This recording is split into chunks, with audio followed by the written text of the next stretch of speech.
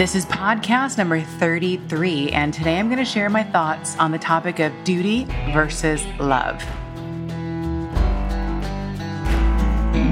Welcome to 10G's podcast. My name is Jen Guidry, and I'm an author, one of the nation's top loan officers, and a woman who believes that God gave me some great stories to tell.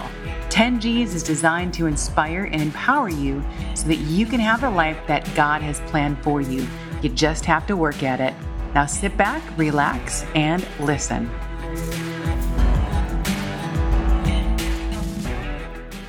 God commands us. He says, let all that you do be done in love. He calls us to be imitators of Christ, to spread his word throughout the nations, declare his glory, to not grow weary of doing good, and to love one another. Yet, we get so focused on the destination that many of us forget about the journey along the way. We all know that we are supposed to do all of these things and we work towards doing them, but we forget to inject them into everything we do, and that includes work. What better way is there to inject love, God's love, into your day and the day of everyone you come across than to perform your tasks, your obligations, your chores with love in your heart? So hear me out as I talk about duty versus love today. I'm going to give you some examples. Duty, it makes your spouse coffee in the morning, but love brings that coffee to her with a dance and a smile to make her laugh in the morning. Duty pops out of bed the second the alarm goes off. Love builds in 5 minutes for morning snuggles. Duty is finishing your assigned task early and blowing off the rest of your workday. Love is asking if anyone else needs help.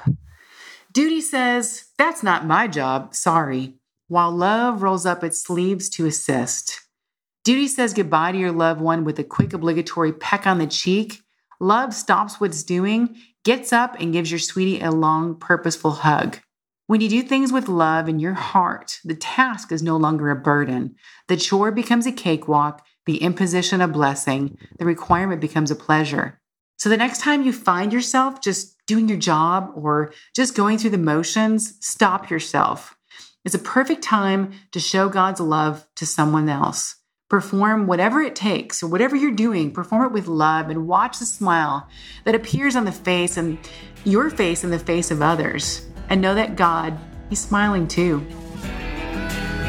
And that is all I have for today. This is Jen Guidry, and I thank you for listening. God bless and enjoy your day.